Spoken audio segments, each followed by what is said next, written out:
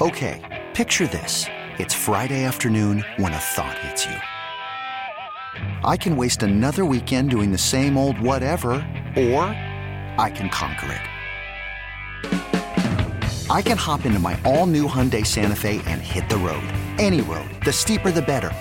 Because my all-new Santa Fe is available with H-Track all-wheel drive, so I can hit the trail without a worry in the world. Heck, with 3 rows and best-in-class rear cargo space, I can pack the whole family in with all our gear. We've got available dual wireless charging for our phones, so we'll never lose touch with civilization, and we won't lose touch with the primordial power of Mother Earth. So which is it? Waste the weekend or do something a little more epic? And conquer it in the all-new Hyundai Santa Fe. Visit HyundaiUSA.com or call 562-314-4603 for more details. Hyundai, there's joy in every journey. It's 30 with Murdy, with your host, Sweeney Murdy. Welcome back, everybody. This year marks the 50th anniversary of the Miracle Mets, who won the World Series in 1969 after 7 years of comic misery since their birth in 1962. The 69 Mets have carved out a place in the sports landscape of New York City, and it's a piece of real estate they have had a firm hold on for literally half a century. Their story is well known in these parts, and one of the iconic moments of that magical World Series run belongs to our guest this week, Ron Swoboda. Signed by the Mets in 1963 and debuting with them as a 21-year-old outfielder in 1965, Swoboda was part of the young stable of players that dug the Mets out of oblivion and started them on the path to respectability. It took a few more pieces, including ace Tom Seaver and manager Gil Hodges, to get them on the path to greatness. In this conversation, Swoboda helps take us through the journey to the 100-win season in 1969, the sweep of Atlanta in the best-of-5 NLCS, and the 4-1 World Series victory over the heavily favored Orioles. Swoboda's forever moment in this story came in the 9th inning of Game 4, a diving, sprawling catch that is always ranked among the best catches in baseball history. The moment defines Swoboda's 9-year career so much that his book, released earlier this summer, is called Here's the Catch, a memoir of the Miracle Mets and more, which is available from Thomas Dunn Books and St. Martin's Press. For a 50th anniversary look back at the 69 Mets and the catch, here's my conversation with Ron Swoboda. Ron, first of all, tell me, how does it feel to be part of something that is so special that people still want to talk to you about it 50 years later? Yeah, it is an amazing phenomenon because you play baseball. It is such a short career. You can disappear into the dustbin of history in short order. And we were lucky enough to get ourselves in the middle of something back in 1969 that seemed to have some historical legs, and that's been great. We were at the Paley Center down in Manhattan, the other night, and a full house, everybody into it, older people who had lived through 1969 and enjoyed that whole process. And that's where we are now. We all kind of share the memories together. Everybody has their own perspective. We were all there.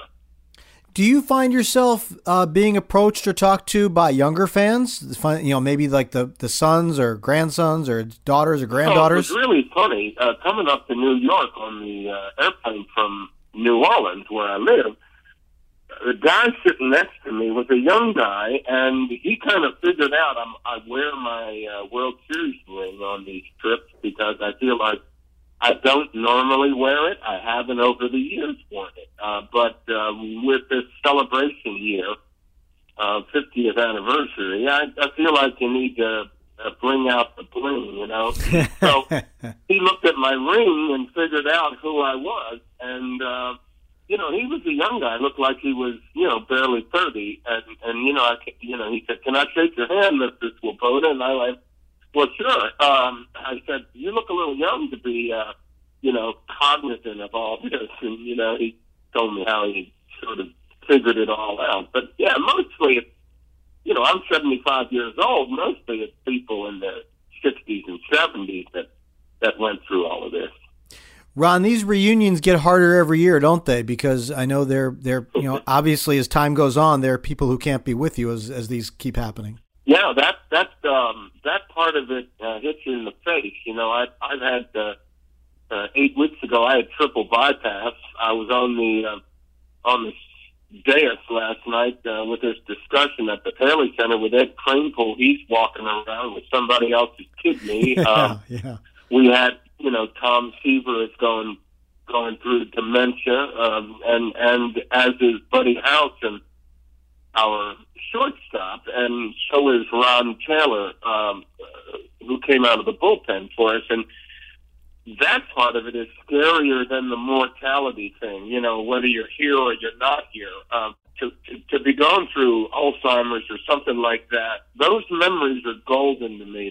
They're treasure, and the thought that something could sneak in there and steal them and they're gone is tragic on a scale that I have no words for. Yeah, it is. It is quite sad. You're right. I want to go back to some happier days with you, and I want to start talking to you about. You signed with the Mets before there was a draft, a couple of years before the draft came in. So this is 1963. So my question is, why the Mets? Why were you signed by the Mets? Why did you have other choices? And what did you think when you signed with the team that the previous year had lost 120 games? Well, the pitch from them was, there's a check for $35,000. That starts the conversation on the right foot. And then they made the point that, this team is a roadway to the big leagues, so that should get you there faster if you can play. And little did I know that there was this convention called the first year rule before the draft. They had to protect players in their system who had played 1 year of organized professional baseball, one of a couple of ways. They either declared you for your second professional year as the one guy they could send out to the minor league and protected, or they kept you on the big league roster, allowed them to protect you, or else you could get drafted by another team right off of their roster. And they lost Paul Blair a year or so before that by failing to protect him in this first-year rule situation. Of course, Paul Blair was, one of the top couple of center fielders for his entire career. We played Paul Blair with the Orioles, who grabbed him in the 1969 World Series. He was a pretty good player. Yeah. So the Mets more or less overreacted and kept four of us on the big league roster. Me, Tug McGraw, who had his great career with the Mets and then went to the Phillies. And then there was Jim Bethke, a sinker-slider guy who didn't pitch much in the big leagues, and Danny Napoleon, an outfielder who didn't play much in the big leagues, out of Rider College. So after 1 year of organized professional baseball, I'm in the big league.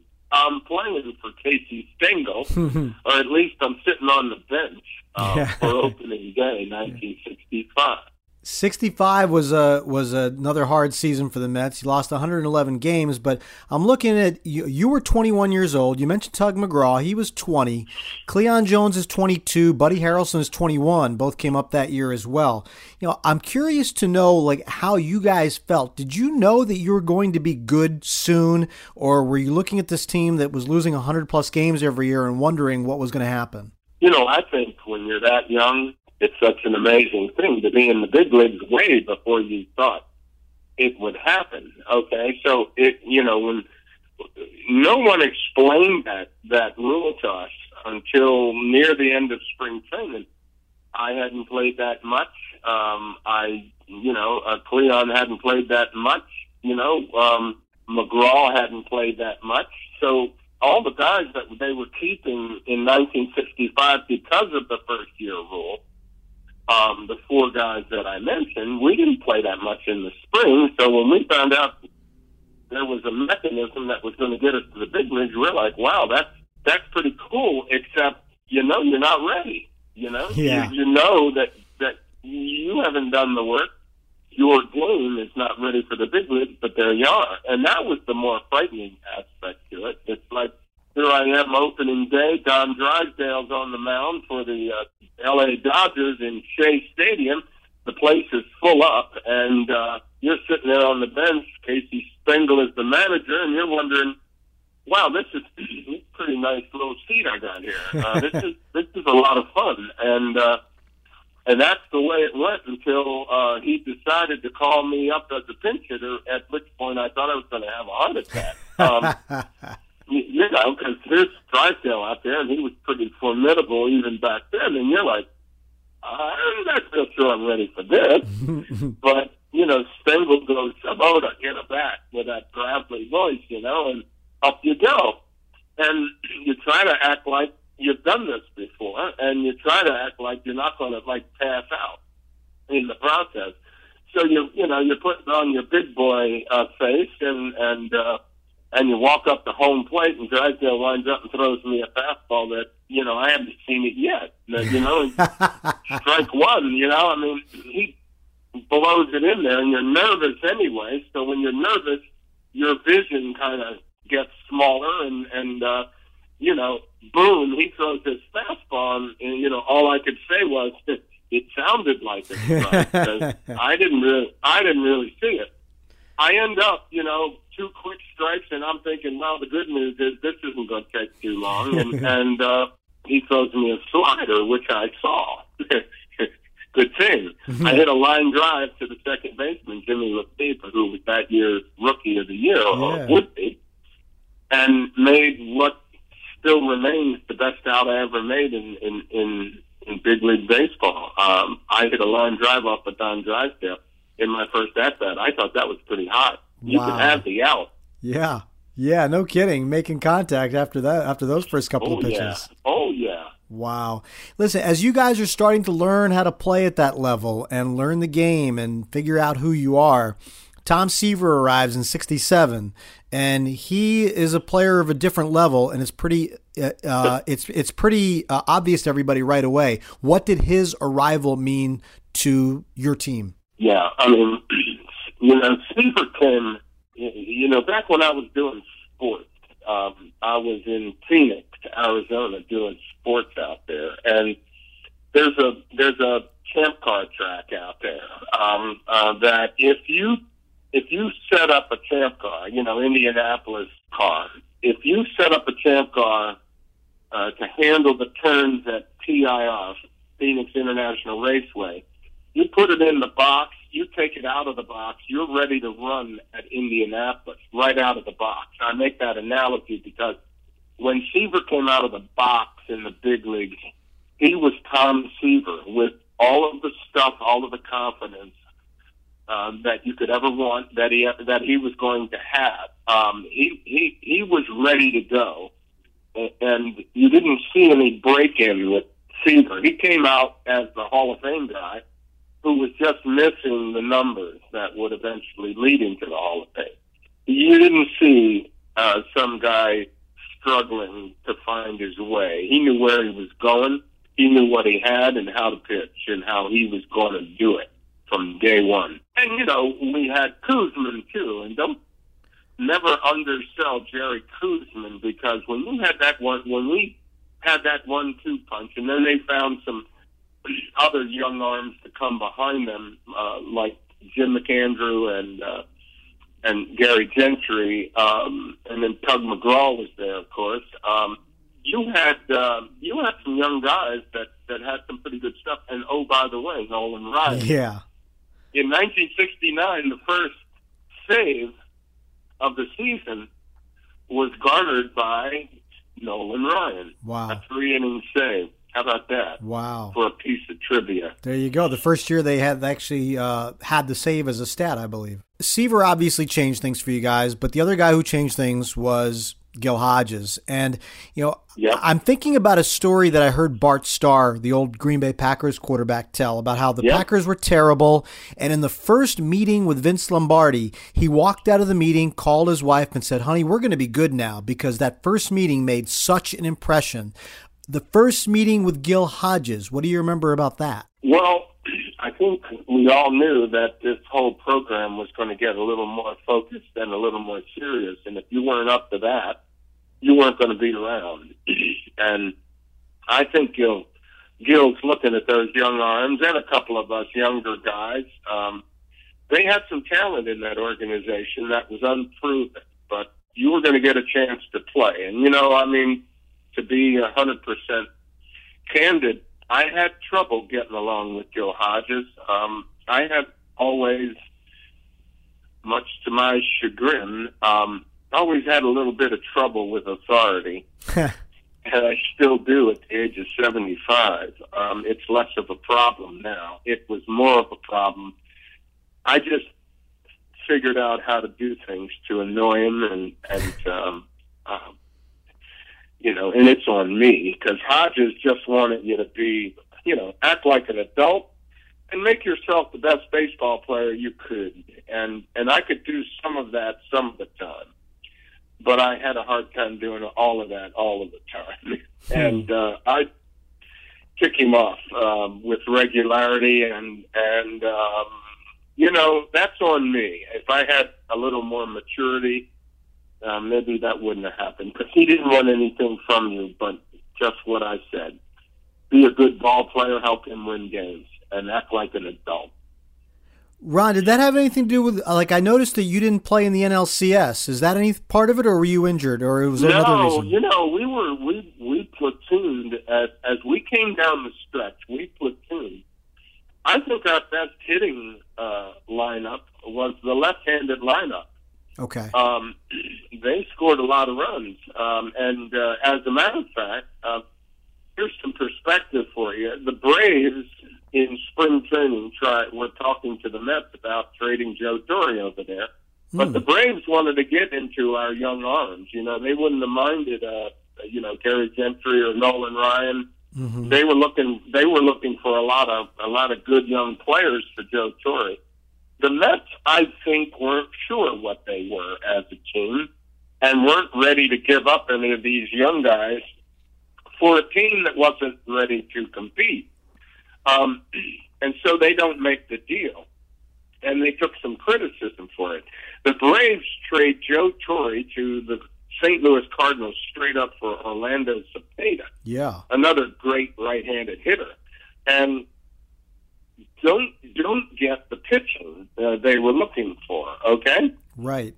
So what happens in the NLCS? The Mets our left-handed platoon out-hit Henry Aaron, Orlando Cepeda, Rico Cardi, some pretty good hitters. Wow. We outscore them and sweep them in 3 games. I think it's significant that we didn't make that deal.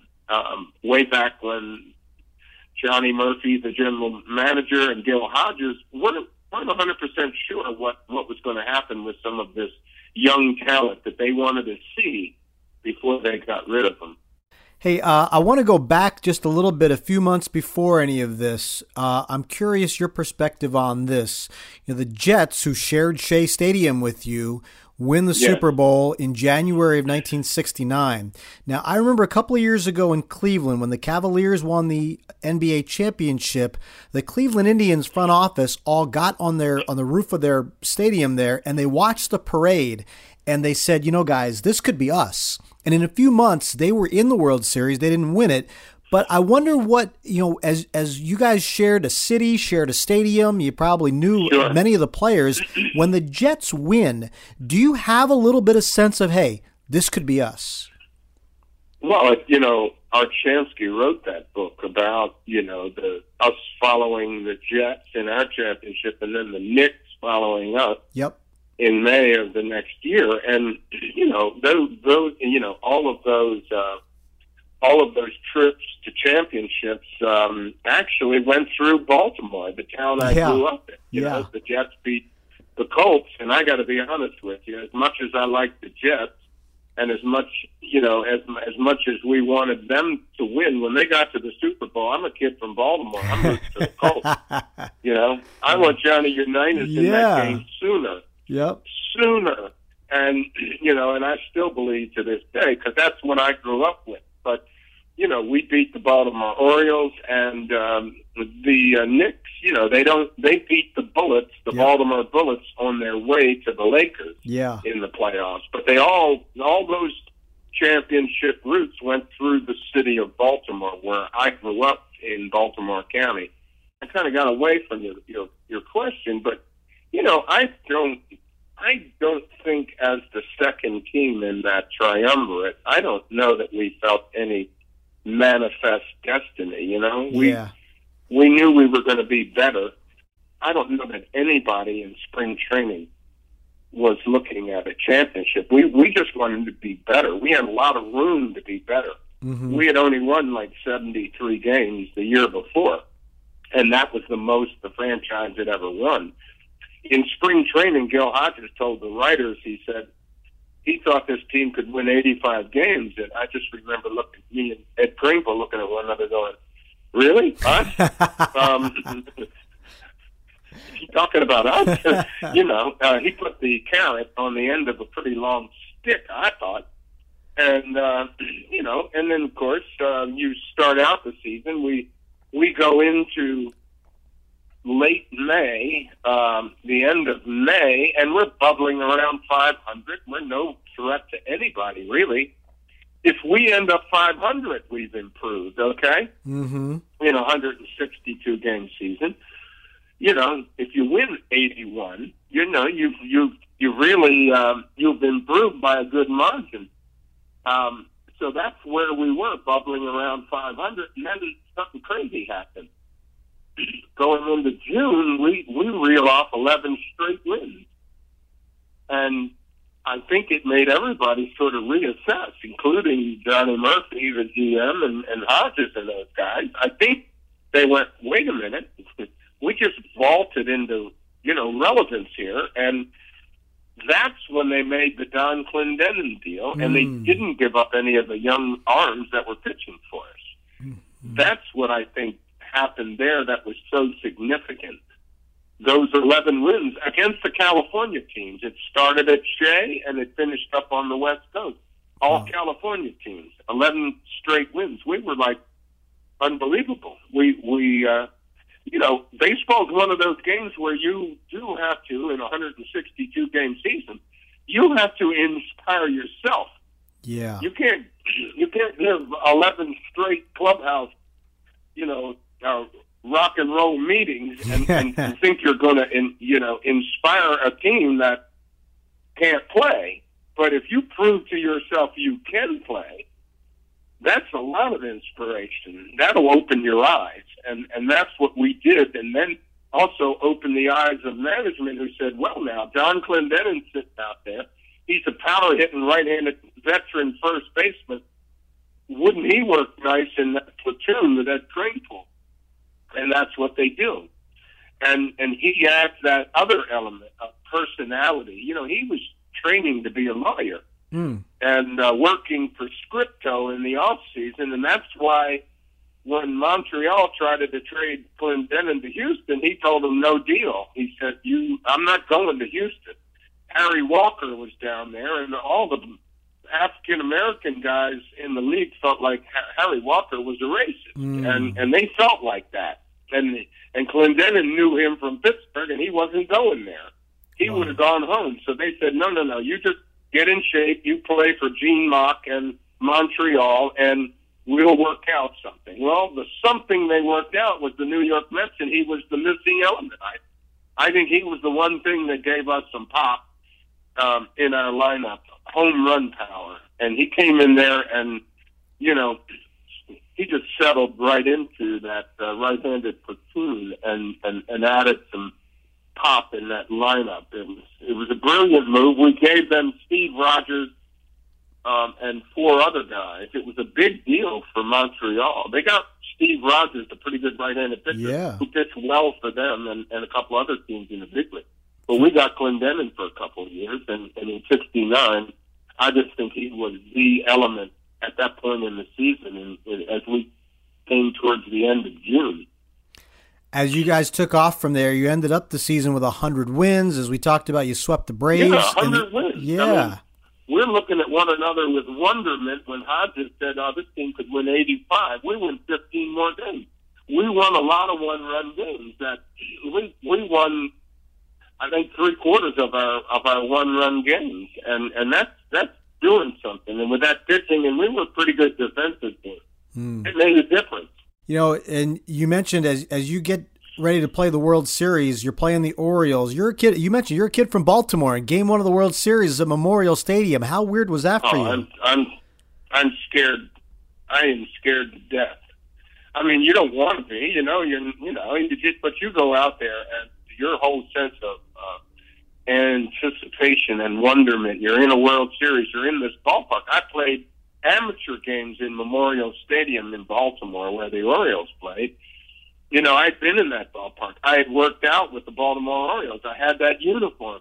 That was my team. Yeah. I was a huge Brooks Robinson fan. He was a guy when he came to the big leagues. I was a kid growing up in Baltimore, and he was fascinating because he looked like something. He looked like something. Yeah. And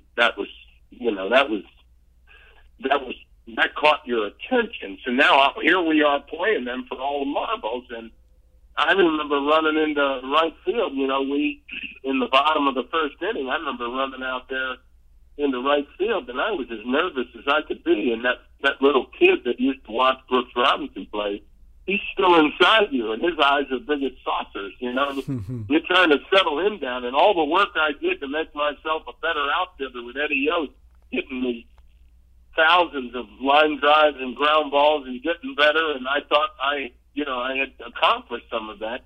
The first hitter was Don Buford. Seaver throws him a fastball. He hits it back to the right field wall, and I'm moving as stiff. I look like the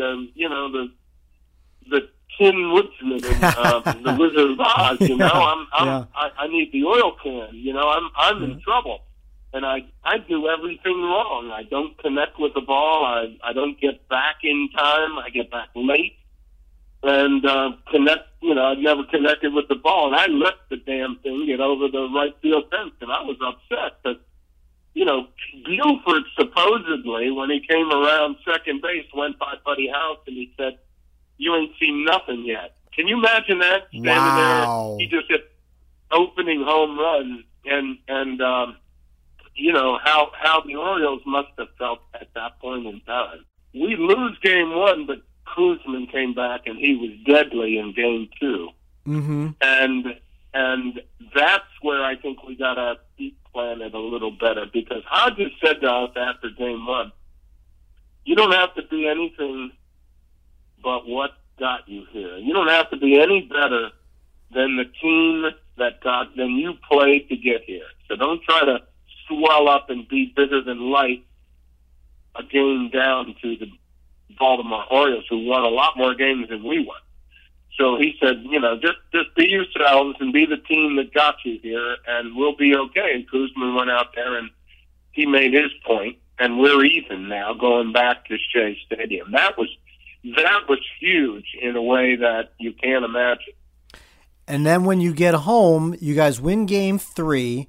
You're up 2-1, and here's where the legend of Ron Swoboda lives on 50 years later, okay?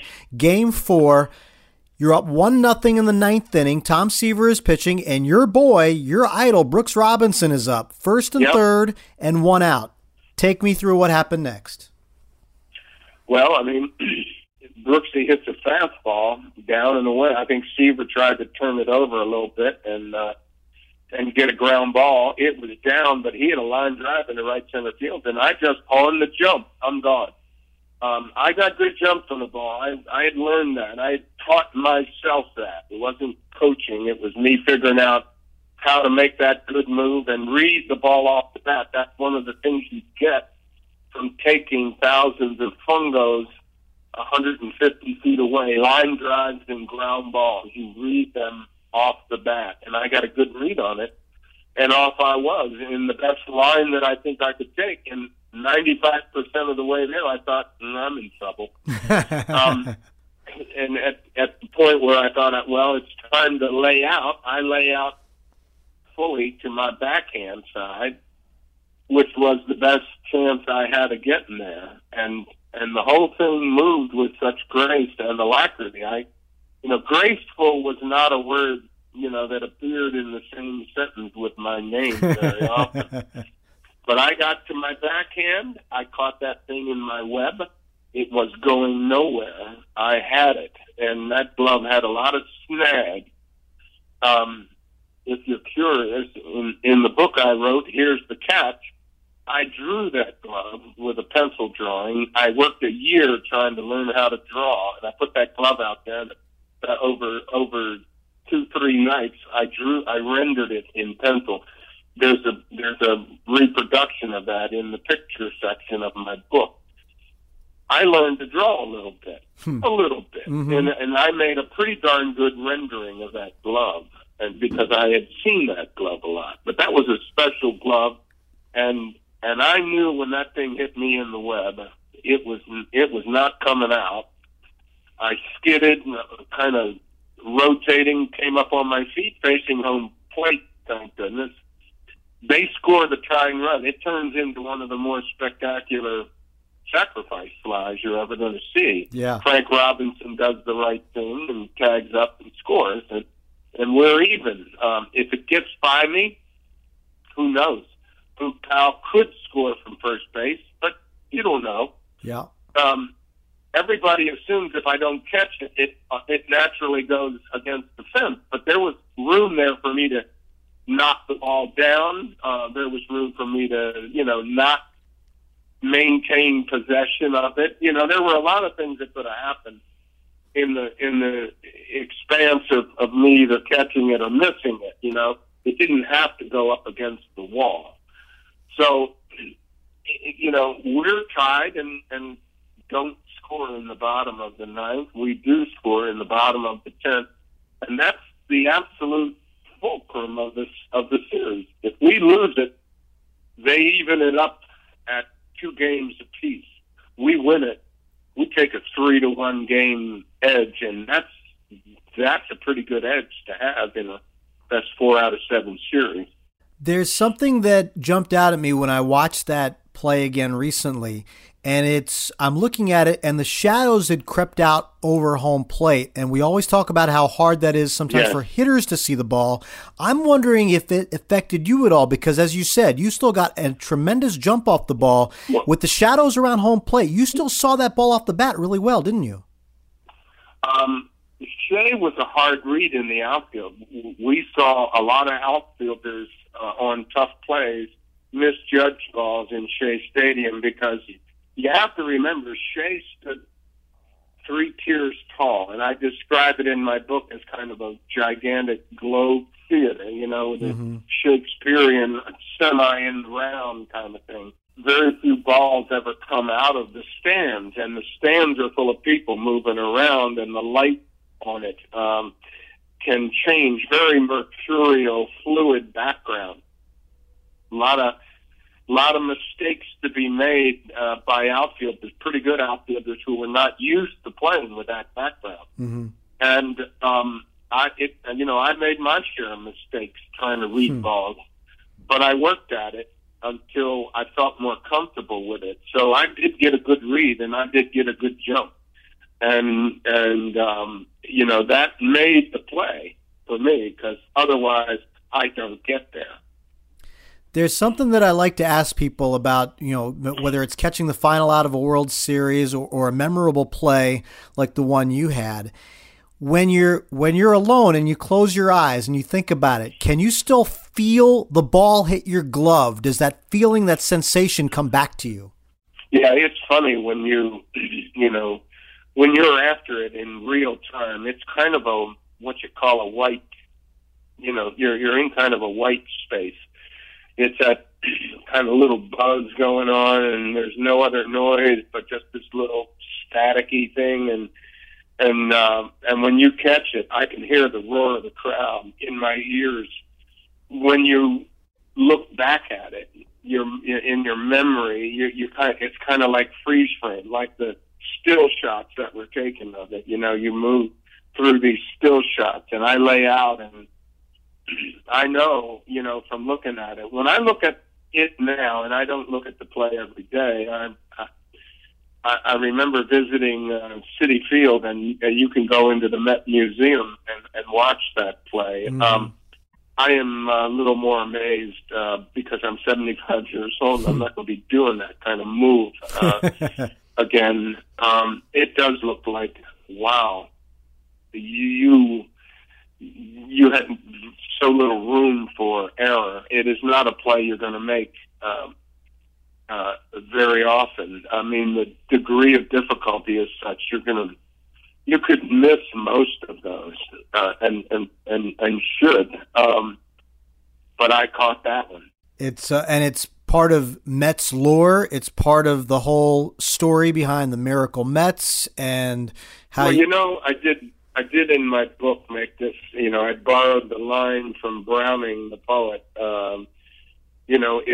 If man's reach doesn't exceed his grasp, what is a heaven for?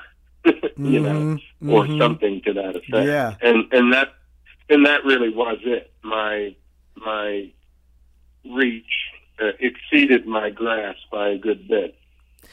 Ron, your legacy is obviously with the '69 Mets, but I know there are probably a few people that don't remember that you played the last 2.5 years of your career with the Yankees in 71, 72, and 73.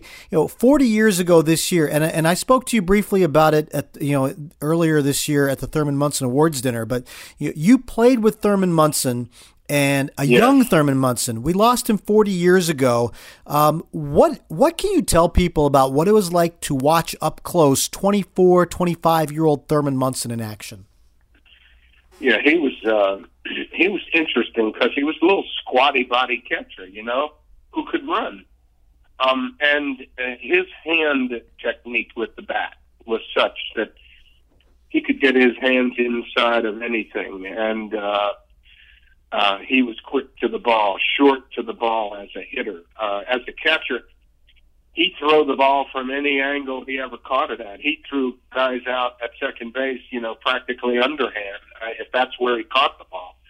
Very, he was not classic form, but if he got you by a lot. And he was a guy that, he took some pretty good pitchers, in the American League and took them to task because he could hit and he could run a little bit. And I remember when I was in Milwaukee out of baseball doing sports, driving down the street when I heard about Thurman auguring in with that Citation jet plane, and I wanted to know what happened because it was like this was a guy I hung out with a little bit as a Yankee. Him and Bobby Mercer were kind of were buddies, and Munson made himself a pretty good player, but he was special. He didn't look the part, but boy oh boy, when he started moving around, he played the part. There's one other thing I want to ask you about, Ron. Obviously everyone over on the Mets side is excited about what Pete Alonso has done this year, and for good reason. Yeah. He shattered the Mets rookie home run record, which was held by Darryl Strawberry since 1983. But I'm not sure how many people remember that before Straw, you held that record for almost 20 years. You hit 19 homers as a rookie in 1965. He broke home runs in the first half of the season. Was a record I held. Not that many people knew I held it, but he hit more home runs in the first half of the season than I did, and that was a record that nobody knew I had until he broke it. And I met him in spring training, and Pete Alonso is just, I question whether he should have gotten in the All-Star Game home run contest just because so many guys have lost their way in that whole celebration of long ball. They get lost in all of that. Next thing you know, there's swing changes and they're all out of sorts. But Pete's been the same kind of hitter. He not only won the darn thing, but he also never let it affect him as a hitter. He's a guy who's going to strike out once in a while. But, when you have him in the lineup, you better pitch him and pitch him carefully. And, it makes me smile that, he's done so well because when you meet him, you go, wow, this kid's got his head on straight. And what a quality young person. My thanks to Ron Swoboda, who still knows how to tell the story of his one shining moment with such enthusiasm even 50 years later. Swoboda spent his post-playing career as a TV sportscaster, as you may have heard him allude to, and the bulk of that time was spent in New Orleans, where he still lives. If you're new here or have missed any episodes, please check out the 30 with Murdy archive at radio.com. You'll find my most recent conversations there with actor, director, and Tigers fan Timothy Busfield and baseball and broadcasting great Tim McCarver. Coming up next week, a look back at the 40th anniversary of the 1979 We Are Family Pittsburgh Pirates and a conversation with their closer, Kent Tekulve. Subscribe and review us at radio.com, Apple Podcasts, or any place you get your podcasts. Until next time, thank you for listening. I'm Sweeney Murdy. You could spend the weekend doing the same old whatever, or you could conquer the weekend in the all-new Hyundai Santa Fe. Visit HyundaiUSA.com for more details. Hyundai. There's joy in every journey.